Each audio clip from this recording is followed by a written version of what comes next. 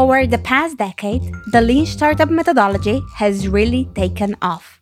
Educators, incubators, startup accelerators, business angels, and venture capital firms are all jumping on board with this approach.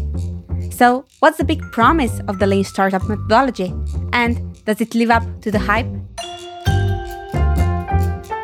Hi, I'm Dr. M. Svetek, and this is Evidence-Based Entrepreneurship, a podcast where answers to the most interesting questions in entrepreneurship come from science. In today's episode, we are exploring what is the Lean Startup methodology and if it actually works.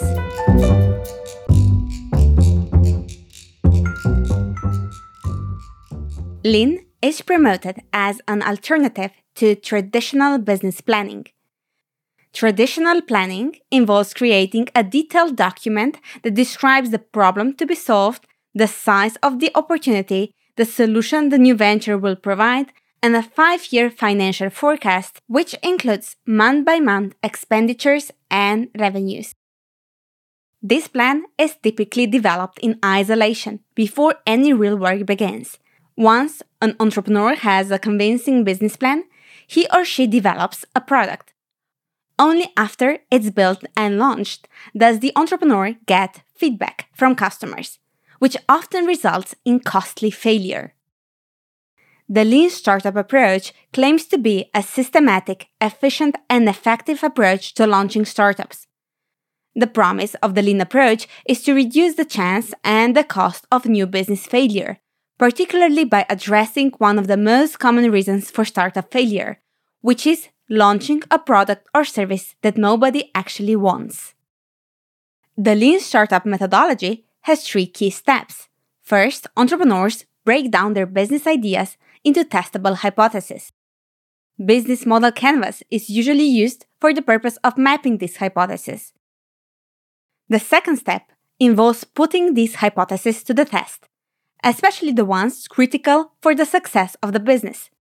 To do this, creating a minimum viable product, an MVP, is recommended. An MVP is a simplified version of the product, which is developed with minimal time and resources and enables entrepreneurs to test their hypothesis. If hypothesis testing is done rigorously, some of the hypotheses will likely be rejected. Step 3 involves revising rejected hypotheses and pivoting to new hypotheses. This process keeps going until all vital hypotheses seem to hold true. Only then does the startup refine the product enough to sell it and ramp up marketing and sales efforts to build demand.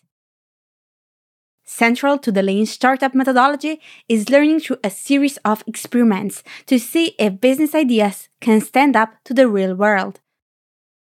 It's hardly surprising that this method has quickly gained favor among academics who appreciate the concept of hypothesis testing and have embraced the Lean Startup methodology as a kind of scientific approach to launching businesses. Once the Lean Startup methodology gained traction, researchers jumped in to see how it was shaking things up. What they discovered was that this methodology could benefit aspiring entrepreneurs that are grappling with low entrepreneurial self-efficacy. This is because it makes the entrepreneurial journey seem less like a roll of a dice, dependent on improvisation, luck, and intuition. The Lean Startup method essentially provides a roadmap for entrepreneurship and offers the promise of success, or, at the very least, cheap and fast failure. This element appeals to individuals who are more risk-averse and prefer a systematic approach to solving problems. It's not limited to startups either. Established organizations adopting agile approaches, such as the Lean Startup, have reported increased confidence in their ability to adapt quickly and maintain an entrepreneurial atmosphere. Startups that have embraced this approach believe that the Lean Startup methodology is a potent tool for reducing time and costs involved in getting off the ground. They believe it helps align business ideas with customer needs and equips entrepreneurs with means to verify all aspects of the business model. But does it actually work as well as people think, or is there a gap between perception and reality? It has been reported that Lean Startup methodology helps entrepreneurs produce more realistic business models. It has been observed that entrepreneurs following the Lean Startup approach tend to incur lower costs, even though they are running many experiments compared to those following the traditional business planning approach.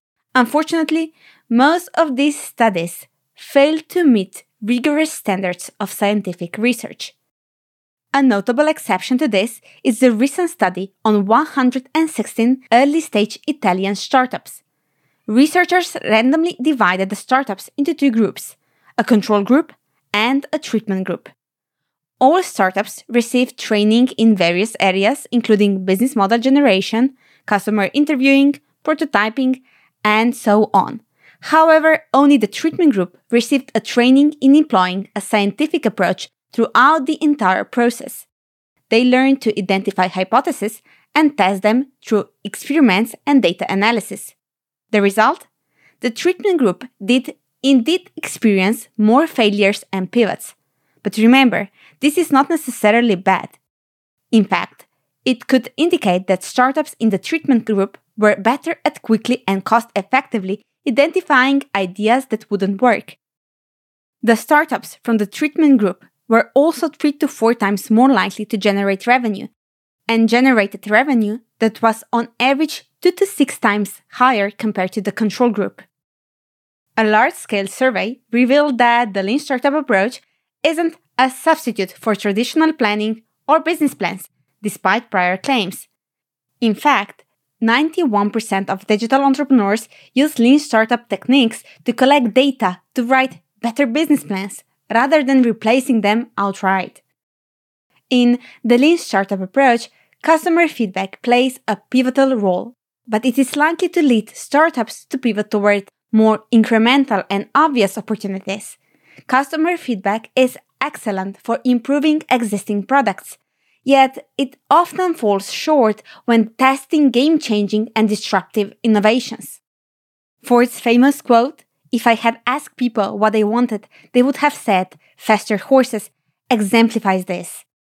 In addition, most customers prefer the status quo over innovation, especially if the innovation requires any behavioral change. Testing hypothesis poses another challenge. The Lean Startup encourages entrepreneurs to act like scientists. However, most entrepreneurs do not test their hypothesis like scientists do. Poorly designed experiments, testing with a small sample, and confirmation bias can lead to unreliable results. If entrepreneurs actually behaved like scientists and scrutinized every aspect of their business model, adhering to the standards of scientific research, business model testing would neither be fast nor cheap. While many entrepreneurs, especially solo entrepreneurs, refuse to pivot, others pivot excessively. The challenge is finding the balance.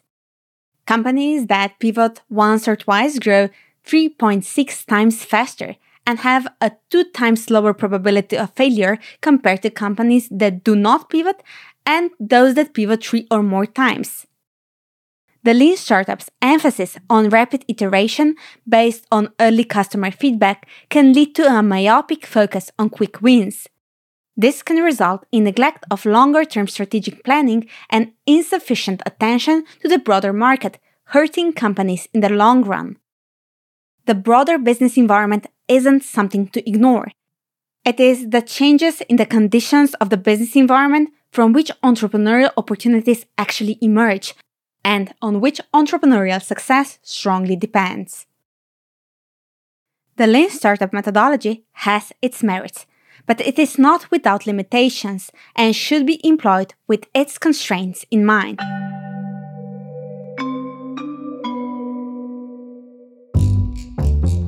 Thank you for tuning in to this episode about the Lean Startup approach.